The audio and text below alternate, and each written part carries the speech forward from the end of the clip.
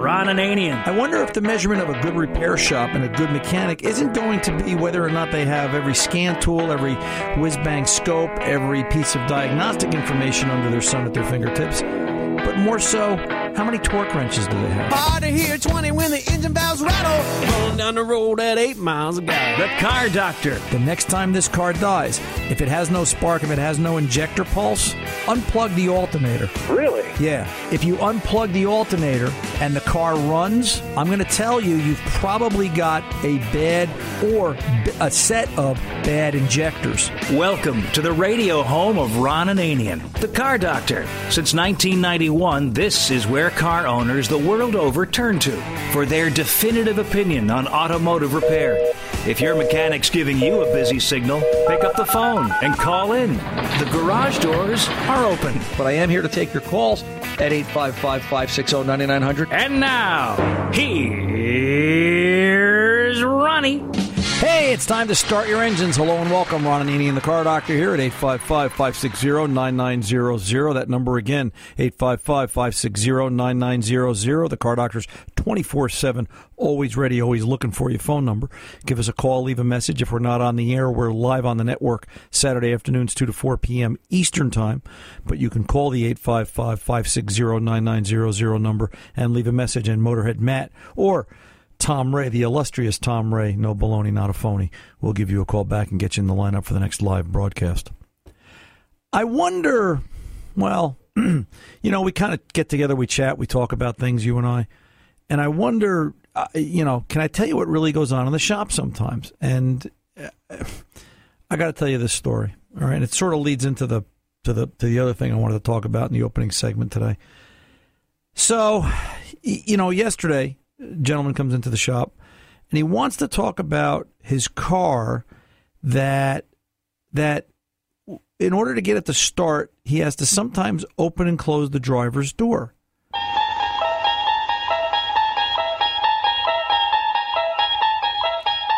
And I think what we're going to call this segment is from now on is a guy walks into the repair shop, because this really happened. He walks in and he tells me that, and it's been going on for 3 years. It's a 2002 Jeep with 150,000 miles on it. It's been going on for 3 years. He walks into the shop, and he wants to talk about how in order to get it to start, you have to open and close the driver's door. And sometimes you have to bang on the shifter to get the window to go up and down on the driver's side. And every once in a while, when the blinkers act crazy and the gauges go nuts, he's got to open and close the trunk, the hatch. And I looked at him, and I said, but that doesn't matter. And that's the reality of it. I'm wondering, are you this kind of a customer? And that's really what I'm trying to make the point about. That, there's no logic to it. And he wanted to cite all these instances. If it rained on Tuesday and snowed on Thursday, the taillights wouldn't work. And if all these strange occurrences. And I kept saying to him, auto repair is not emotional. It's not possession. Auto repair is a logical, clear-cut thought process, eliminating the obvious to get down to the contrite and the small pieces of parts of information that allow you to fix the car. You can't be emotional fixing a car. You just got to look at it and go, okay, what can't it be? And then I'll know what it can be. In some cases, that's how you do it. He didn't like that answer. And then we were having a conversation about, well, what do you think it's going to cost to fix? And I said, it depends. What kind of shape is the rest of it in? Well, in the 15 years I've had it, I've only really done oil changes. So you've never done any maintenance. You've never changed trans fluid, never looked at brake fluid, have you ever put brakes and tires on it? Oh, when the brakes make noise or when the tires are really slick, when I'm sliding around in the rain. I got a bumper sticker today. Wait a minute. Let me find it. I got a bumper sticker today from my one of my favorite listeners, and you're all my favorites, but Anthony tends to stand out. Officer Emilio out there in Park Ridge, Illinois, out Chicago way. And he says, the bumper sticker says, and he sent it out to me because he says, Ron, I think you need this for the people that walk into the shop. And it's on the back of the plow truck. I just went out there this morning and we put it on the truck, and we're going to show a Facebook picture of it later. But the bumper sticker says, life is tough. It's tougher if you're stupid. And, you can't be stupid about fixing cars. There can't be emotion involved. You can't tell me that you really believe opening and closing the doors makes the car start. Yeah, maybe in some occurrence and maybe, somewhere down the line, that's what's going to happen. But you've got to be practical about it. 3 years of that going on, and now you want to start to fix the car? Now it's getting on your nerves? And without any maintenance and without any repair, without any sort of mechanical observation for the past 15 years, you have the audacity to say, what's this going to cost? My answer was simple, $500 to $5,000. I don't know. It's somewhere in that window. Maybe. And he said, well, if it's too expensive, I just won't fix it. Well, then we're done. Why'd we have this conversation? We wasted 10 minutes. And that's what I want to caution you about, and that's what I want to make you aware of. That, if you support insanity in auto repair, if you support the belief that opening and closing the door, opening and closing a trunk, smacking the console, rubbing your belly, spitting wooden nickels and standing on your head is what's going to fix the car, then you're as dumb as the mechanic that's trying to fix it that way, because it doesn't happen. I had a conversation yesterday also with someone just to show you how stringent things are getting in this industry, and maybe you'll see the point, I hope. I had to call tech support for something. I had to install a software program on one of the computers I changed last week in Bay 2, and I was talking to the gentleman on tech support, and he's from California, and we got on the subject of, he's asking me what's life like in New Jersey, and I was talking to him about what's life like in California, and he says, well, nothing could be as bad as California. And I was like, why? And he said, well, our governor out here introduced a legislation that is going to ban, listen to this one, going to ban the internal combustion engine by 2050. I meant, what do you mean ban? He goes, no more. Not going to be allowed. They won't exist in the state of California. Now, I got to tell you, that's kind of scary stuff. That's like the insanity of you open and close the doors to start the car. All right? I mean, I'll be dead, so it won't really matter to me, but you think about the rest of the country and the influence. All right? Like, what are we going to do with big oil? What are we going to do with all the gas stations? What are we going to do with all the mechanics that are going to go out of work for these giant electric slot cars that everybody wants us to build and drive and operate? We got guys out here now that can't spell OBD2, and now you expect them to understand an electric car and the ramifications of that? And if legislation in California follows true with that, and if they ban the internal combustion engine in California, what does that mean for the rest of the country? What does that mean for the multi-billion-dollar industry that the automobile is and how it will affect us? That's an awful lot of change to go through in 32 years.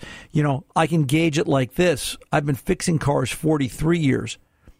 But cars 43 years ago still had tires, brakes, engines, gas, oil, transmissions, same stuff. Electronics got involved, and they've gotten a little slicker, and yeah, I get it.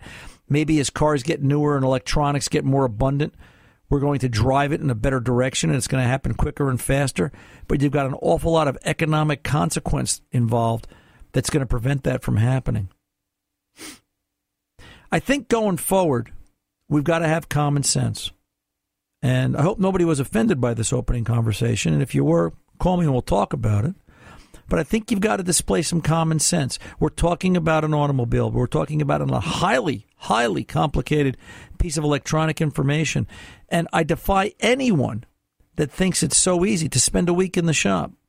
If insurance would allow it, you know what? I should probably get an insurance writer. Maybe we'll do Car Doctor Boot Camp. You spend a week with the car doctor, and I'll show you what fixing cars is all about. And at the end of the week, we let you fix your own car. We'll give you a problem to solve and a really bad cup of coffee. And then you'll understand what it's like to be a mechanic every morning. Just something to think about. There is no emotion involved in auto repair. There's always a logical, clear-cut reason on why that car is broken. Hey, I'm going to pull over and take a pause, 855-560-9900. Keep in mind, podcasting for this radio show can also be found at cardoctorshow.com. I'm Ron Ananian, the Car Doctor. I'll be back right after this. Hey, welcome back. Ron Ananian, the Car Doctor. And I just looked it up online because I wanted to make sure of what we were talking about. Fox News, California could ban cars with internal combustion engines. Regulators say this was 3 days ago. California regulators are considering a ban on cars powered by internal combustion engines, echoing similar proposals in China, France, and the United Kingdom. Boy, there's a bunch of economic powerhouses. The chair of the California Air Research Board told Bloomberg that Governor Jerry Brown has raised the subject. I've gotten messages from the governor asking, why haven't we done this already? CARB, California Research Board, already administers a zero-emissions vehicle program that allows automakers to earn credits from electrified car sales, which can be sold or traded on an open marketplace. So are we trying to generate credits for car companies that are going to no longer exist because they're trying to sell electric cars? Are we trying to what are we trying to do? Several have built electric cars that are only available in California in order to meet their quota, while various state incentives are available to buyers. As a result, California accounts for approximately half of the electric cars sold in the United States, according to Clean Technica. Estimates on the percentage of new cars sold in order to meet CARB's 2025 air quality goals range from 8 to 15%, while sales in the state this year are running at about 5%, which is about 5 times the national average. 13 other states in the District of Columbia follow CARB regulations to some degree, with 9 involved in the zero emissions program. Tom raised a good point. He says, what's going to happen when somebody with an internal combustion engine gets to the border of California? Are they going to be turned away? Tom, I get what they're trying to do, and it's in the interest of clean air. But, I think about the economic ramifications, and I haven't heard anybody address this. Nobody realizes.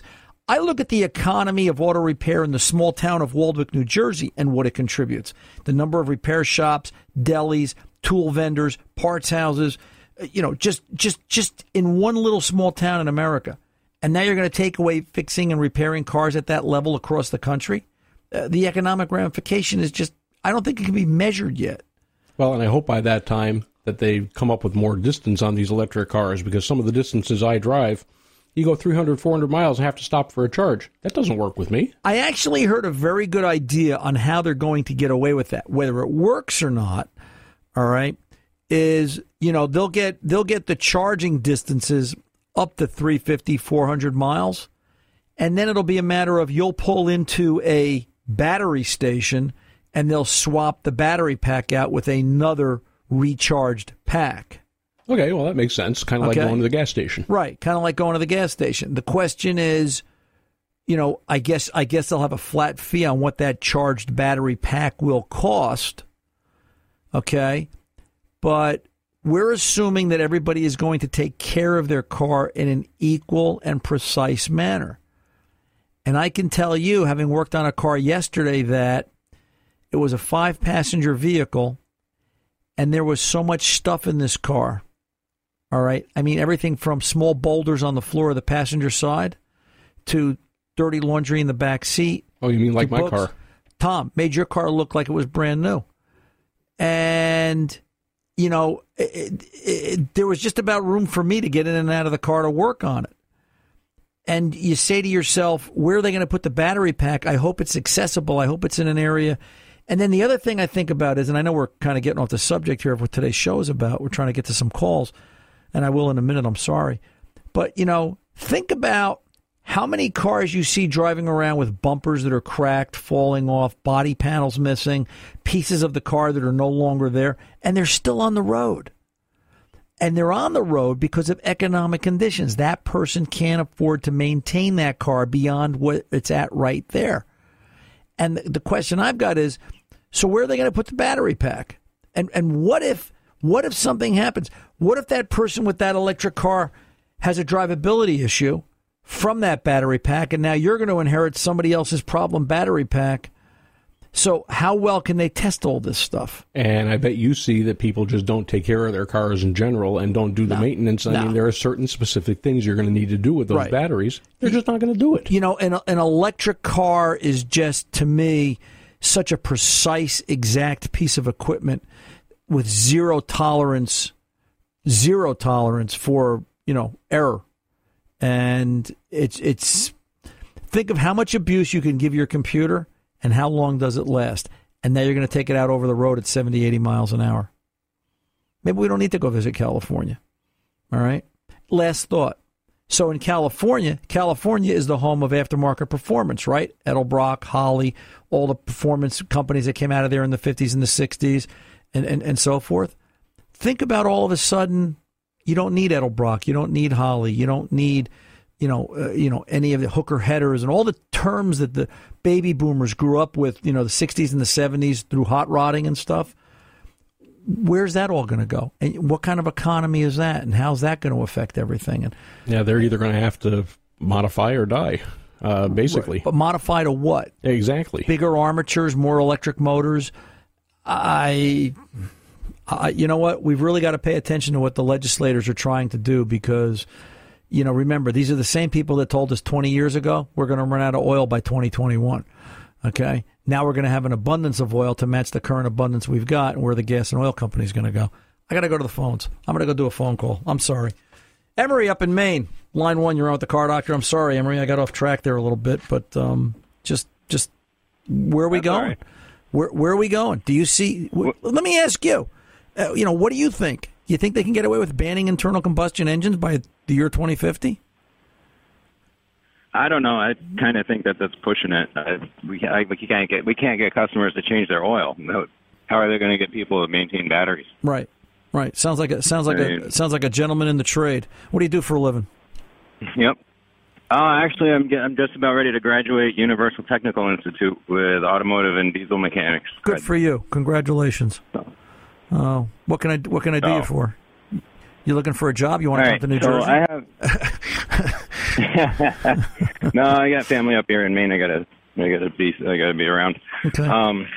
But I'm about to graduate UTI, like I said, and I have a student discount program through Snap-on, but it's limited, and Okay. I don't believe that I need a Snap-on for everything. So I was just wondering if you had a short list. The short of list stuff that you would is definitely want. Yeah, the short list is I like Snap-ons, wrenches, and screwdrivers. Okay? I like their sockets. I like their ratchets. Yep. I like the way they feel. I like the way they hold up. Good stuff, good warranty. And my experience the last couple of years has been that when I have a Snap-on guy, I have a Mac guy. I've always had a Snap-on guy. I didn't have a Mac guy for the better part of 8 years. And it sort of drove me nuts because I have a couple of Mac pieces and, something would break and you'd have to go through holy heck to get warranty. And it just didn't work. I always believe there's going to be a Snap-on guy. If the Mac guy goes out of business, I don't know how fast the company's going to be to replace him. So I always keep that in mind when I'm buying tools. That being said, there are some things that, I won't buy from Snap-on that I don't, like you said, I think it's overkill. I think their scan tool is decent. You got to be willing to pay the freight. I've got a Modus, but I bought it at year end, at the end of the run. I got a great deal on it. It was a closeout. I won't pay the full boat price. I don't see the need for that. But I'll tell you what, stay put right where you are, Emery. I don't want to rush this. Let me pull over and do what I got to do, and we'll come back. We'll finish up this conversation. I'm Ron Ananian, the Car Doctor. We're back right after this.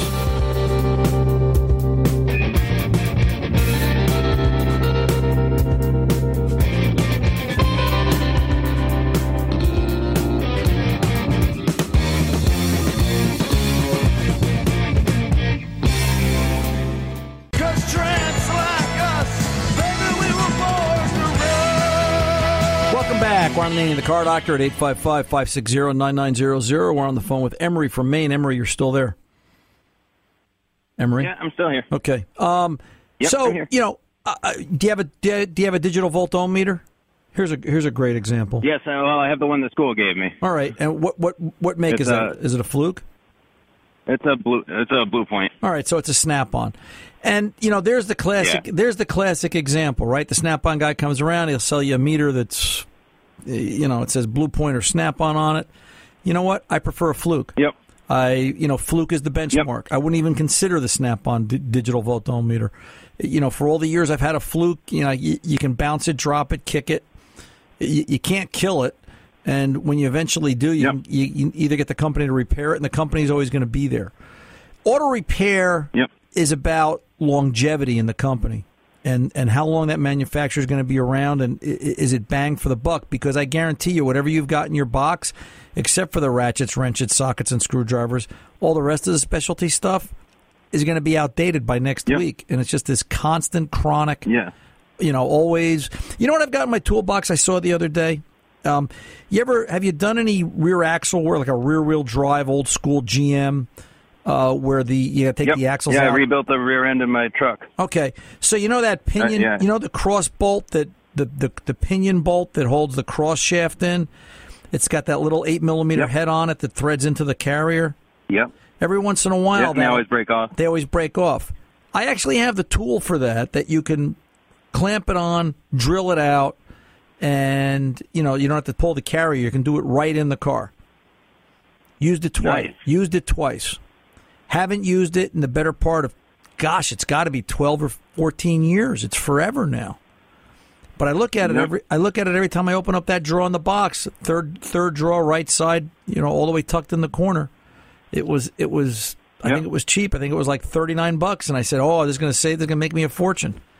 Now, the argument could be made that since you own it, you never have to see it, because when the mechanical gods know you're prepared, they never give you that job. They always give you the thing you don't have the tool for. Yep. Which is why you got to buy one of everything. It just doesn't necessarily all be Snap-on. All right. I think when you get into the specialty stuff, you've really got to review and see what the other guys are using and what works. I wouldn't buy Snap-on drop lights, but I would be prepared. To me, we have a lot of lights around the shop. We have corded lights. I haven't used one in, again, a long time, because everything now is portable and cordless. But I make sure that I buy a cheap enough light that if I destroy it in a year, it's a consumable. It's $100 you're going to throw away. That's how you got to think about it. Yep. And at the end of the year, when it's all battered and beat up and makes your eyes squint when you're trying to use it, you throw it out January 1 and you buy another one. And do I want to spend $300 for that from Snap-on, or do I want to spend $100 for that from the Mac guy or online somewhere, Tooltopia or something? And I like the blue fuels that Napa has. Yeah, certain things are just consumables. Have you heard of IATN? Yep. Read what the guys on IATN are saying. Yeah, IATN.net, the mechanics forum. You can sign up and join. Okay. It's a couple of bucks a year. It's dues. So in the eyes of the government, it's a tax deduction, which it is. It's part of your process of being in the trade, and it'll give you information. One thing I can say about IATN: if you think you're facing a problem that you've never seen before, wait till you go out there and start reading what everybody else is talking about. It's a very worthwhile place to go and get information. But I'd be reviewing things. I wouldn't be like fixing the cars. You heard me talking about you don't want to be emotional fixing the car. You don't want to be emotional trying to purchase the new tool either. Snap-on's come out with a Zeus. Have you seen the new Zeus scan tool? I've heard about it. I heard your broadcast last week on it. Yeah, and all the Snap-on guy wants to do is sell me one for $16,000. And the argument kind of comes back to but what makes it so different? What makes it so much better? Yeah. And there's a lot of little holes there, and he wants to make it emotional, and I want to make it a calculated decision. And that's what, if I was starting over, I'd be very calculating about what I'm buying and do my research. It's a process. All right, kiddo. The launch scan tool, is that a... Yeah. Yep. Yeah. The launch scan tool is a real good start. Yeah, I think the launch stuff is a lot of bang for the buck. And you know what? I that's what you're after. You're after diversity. I was just looking around again. I finally got the pile of 19 scan tools down to where I'm actively using 7. And I'm trying to whittle that pile down to 3. And I'm trying to figure out what's better than that, and who does this, and how does that work, and But the launch scan tool, the little, what is it? The launch, it's a little red tablet. It's about $1,500 or $1,800 retail on the street. Is it the X415? X431. The X431. Yeah, the little tablet. It's like a 10-inch tablet. Yep. You can grip it right or left-handed. It's got that ergonomically handled grip. It's in a red case. Scan tool. Yeah, there it is. And that's our own Barry, a.k.a. Tony Atwood White. Yeah. That's a lot of bang for the buck. There are holes. There are things that tool doesn't do, but that's okay because it wasn't $10,000. It wasn't $16,000. But if you're going to be in a repair shop and, you need a good functioning everyday scan tool, that's it. It graphs, it prints. Right. You can email the information to yourself. You want to get yourself, I think it's Google Print or Cloud Print, install it on, it's an Android. You want to install it on the Android device, and you're good to go. But, the problem is you need $100,000 worth of tools to walk in the door day one. And, on top of that, you get to pay off your loans, and you have to be smart enough to know that you're smart enough to go do something else, and you wonder why we can't get mechanics in the country, and that's a whole other conversation. Never put me on that board of review. Yep. So, all right, Emery. All right. Excellent. Thank you very much. You're very welcome. Good luck to you, kiddo. Have a great time. That's, you know what? And he's got a heck of a career in front of him. He's going to really see some changes. He'll be there when California bans the internal combustion engine and everything changes and we go to electric cars. And the things that the kids are going to see, the kids that graduate from UTI and other places like that, you know what? To a degree, I'm jealous. I wish I could be there with them as they go through the changes because it's going to be very, very interesting. Let's pull over and take a pause, 855-560-9900. When we come back, we're going to get right to Kevin with the 2003 Yukon. Hang tight, Kevin. I'm coming for you. Ron Ananian, the Car Doctor. We're back right after this.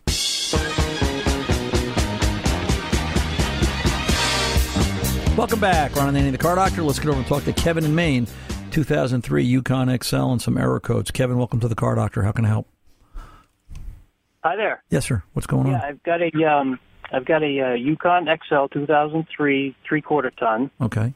I use it for towing a camper, and I keep getting a P0101 mass air sensor code. Okay. Sometimes that code. Any other fault codes, Kevin, or is it just that one? Yes. Sometimes that code comes up all by itself, but a lot of times it comes up with the 0701 and I believe a 0704 as well. Okay. It comes up almost every time I tow. When the truck's unloaded, it rarely comes up. All right. But it still does come up. Who's doing the diagnosis? You, or do you have a repair shop pulling the codes? Just me. I've got a Bully Dog tuner with a gauge display on it. Okay. That shows me the codes. Do you have the ability to go look at freeze frame? No. Okay. You were going to say something else? What I've done so far with it is I swapped a mass air sensor from another truck. Another truck that I knew it was good. We didn't have any codes, and that didn't make any change to it. Okay. There was a technical service bulletin I found that matched some of my other symptoms, which was a rough idle on a cold startup. Talked about intake manifold gaskets? Correct, yep. Right. I changed to the newer teal green gaskets, and that solved the rough cold idle issue, but I still have the mass air sensor codes. Okay, so are you still getting all the codes or just the 101? Well, like I said, sometimes it's just the 0101, but at other times the other 0701 and 0704. Okay, so you're still getting pretty much you're still getting pretty much the same fault codes. Yep. All right. Got to buy a scan tool. All right. You're going to have to get. It doesn't have to be expensive. Just something that'll read data stream. And you're going to have to start to look at fuel trim. You want to know what fuel trim is. All right. Were you a Boy Scout? Okay. Were you a Boy Scout, Kevin? Okay. So remember when they taught us about building a fire, using wet wood, dry wood, and leaves, and hot flame, cold flame, and all that stuff. Yep. So we want to look at fuel trim. We want to look at, hot flame, cold flame. We want to look to see, enough oxygen, too much oxygen, not enough oxygen. And, that's what fuel trim is all about. If 0 is a perfect fire, then if we take away oxygen, or if we add oxygen to it, we've got to add more fuel to maintain that balance. So you're going to see fuel trim go on the increase. If it's the other way, you're going to see fuel trim go negative, trying to take fuel away if it's running too rich. You want to see where fuel trim is, all right? You're typically going to see 0 plus or minus 8%, But then again, depending upon where you are and what part of the country, hot mountains, flatlands, below sea level, all that stuff comes into effect. What's the barometric pressure that day? But general rule of thumb, 0 plus or minus 8-10% is a good number. If you have another vehicle that's similar to it, which it sounds like you do because you swapped it in from another mass airflow, I would tell you to grab that one, and drive the known good and compare that to the known bad. My suspicion is that if you get this to set codes, take a look at freeze frame. All right, when does it happen? Most of the problems with the intake gaskets happened when the vehicle was during vehicle warm-up. It happened between 140 and 180 degrees. I'd be curious to see if you're still having that problem. Changing the gaskets was a great thing because, the orange to the teal green does make a difference. But there can be other vacuum leaks there that are occurring, and you sort of need to track those down because 101 means that the mass airflow, it thinks the mass airflow is underreporting air volume because it's possibly sourcing air from another source.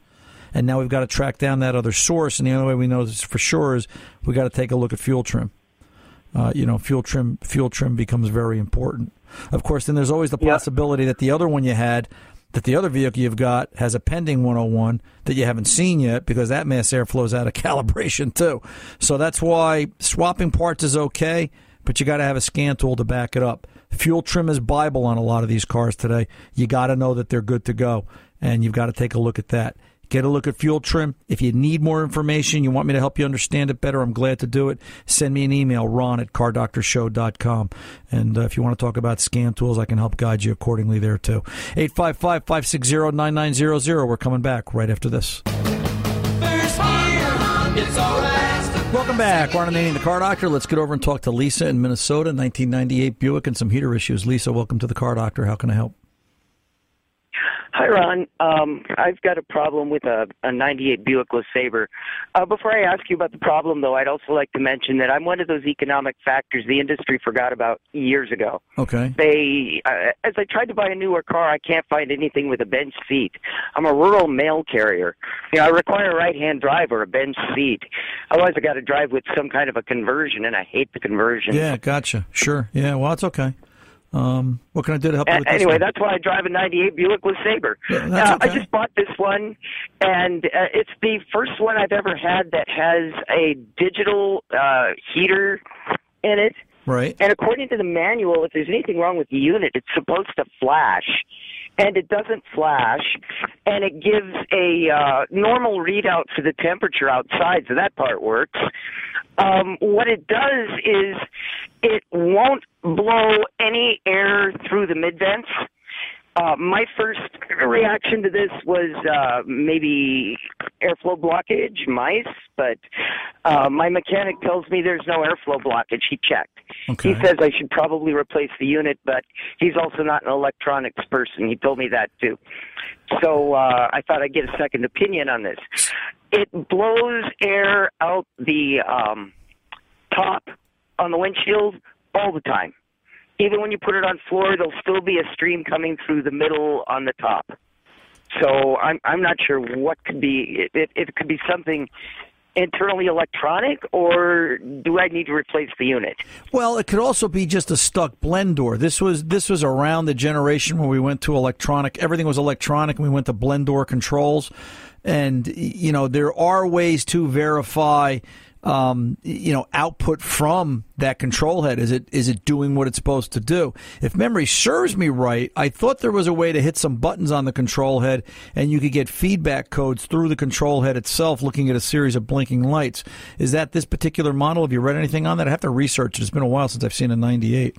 But there are some ways to, check for codes. If you can't do it through the control head, a dealer-level scan tool, and I'll say it like that, or a dealer-level equal scan tool should be able to pull codes too, because there is a way to pull codes out of that system and look for a response. So you want to talk to your mechanic about that. If memory serves me correct, there was also a functional test where using a good scan tool, you could tell it, move this door, move that door, give me this, give me that, and actually wait for the response, because this is back in the generation of we were just all learning how to work on cars with computers, and they had to give us the ability for functionality. Go back and talk to your mechanic. Ask him what sort of scan tool he has. This isn't about OBD2. This is about manufacturer-specific information. This could be a bad controller, and we can have that conversation next week, but this could also be a bad blend door, and I want him to understand the difference. So go back, get me some more information, and call me back next week. I'm Ron Ananian, the Car Doctor. The mechanics aren't expensive. They're priceless. See ya.